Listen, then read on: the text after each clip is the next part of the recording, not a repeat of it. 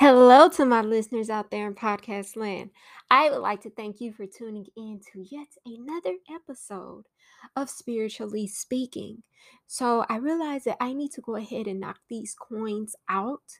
Have been caught up with a lot of other topics that have pushed the tarot kind of to the back burner. So I just want to go ahead and knock those out. So today we have the Nine of Coins, or you may also hear the Nine of Pentacles, okay? And first of all, this is a nine, all right? So if there is any kind of struggle associated with pulling this card, a nine says that you are close to the end, you are close to the promised land. You are very close to that goal that's so close that you can taste it type of energy. Um, but outside of that, we see a woman that is standing in what seems to be a lush field. She's dressed comfortably and she's playing with the birds. And we see that she kind of has coins stacked up around her. So we could look at the nine of coins as the culmination of making really good decisions. All right. This also stands for financial independence. If this card is pulled when you're wondering whether or not to start your own business, this is a pretty strong indicator that you're standing on something lucrative. Okay? This also indicates just being wealthy and healthy and overall comfortable. As far as talking about the health of your business, this is talking about getting a very wealthy and consistent client, making very good profit for your business, and also being seen favorably in your field. All right. This is, I don't know if I previously stated, but a very independent energy. It is not only independent financially, but it's also independent emotionally. Someone that is able to get everything they need from themselves first. And then that kind of attracts great things and good opportunities, kind of like the birds flying to her, all right?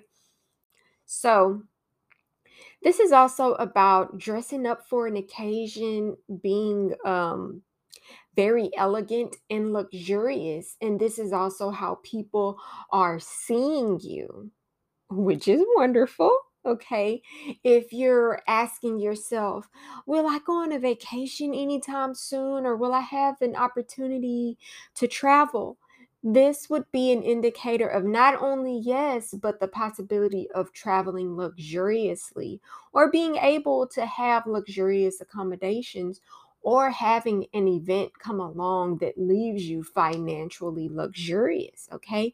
It can mean many things as all of the cards, but this is about success, fighting through some of the more challenging times when you've worked so hard to build yourself up and finally getting that recognition for your hard work. This is a very important card for people that are trying to find their way on their own.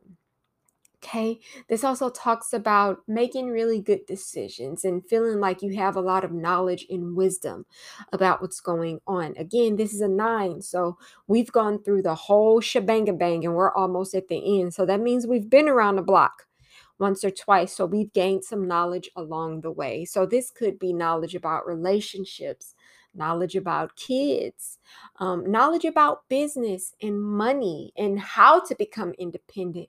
This also speaks about a possible pregnancy as well. All right.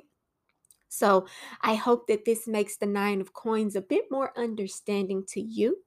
Thank you so much for tuning in. And until the next time, I would love for you to have a wonderful, happy, healthy, prosperous, and abundant day. And until next time, you take care.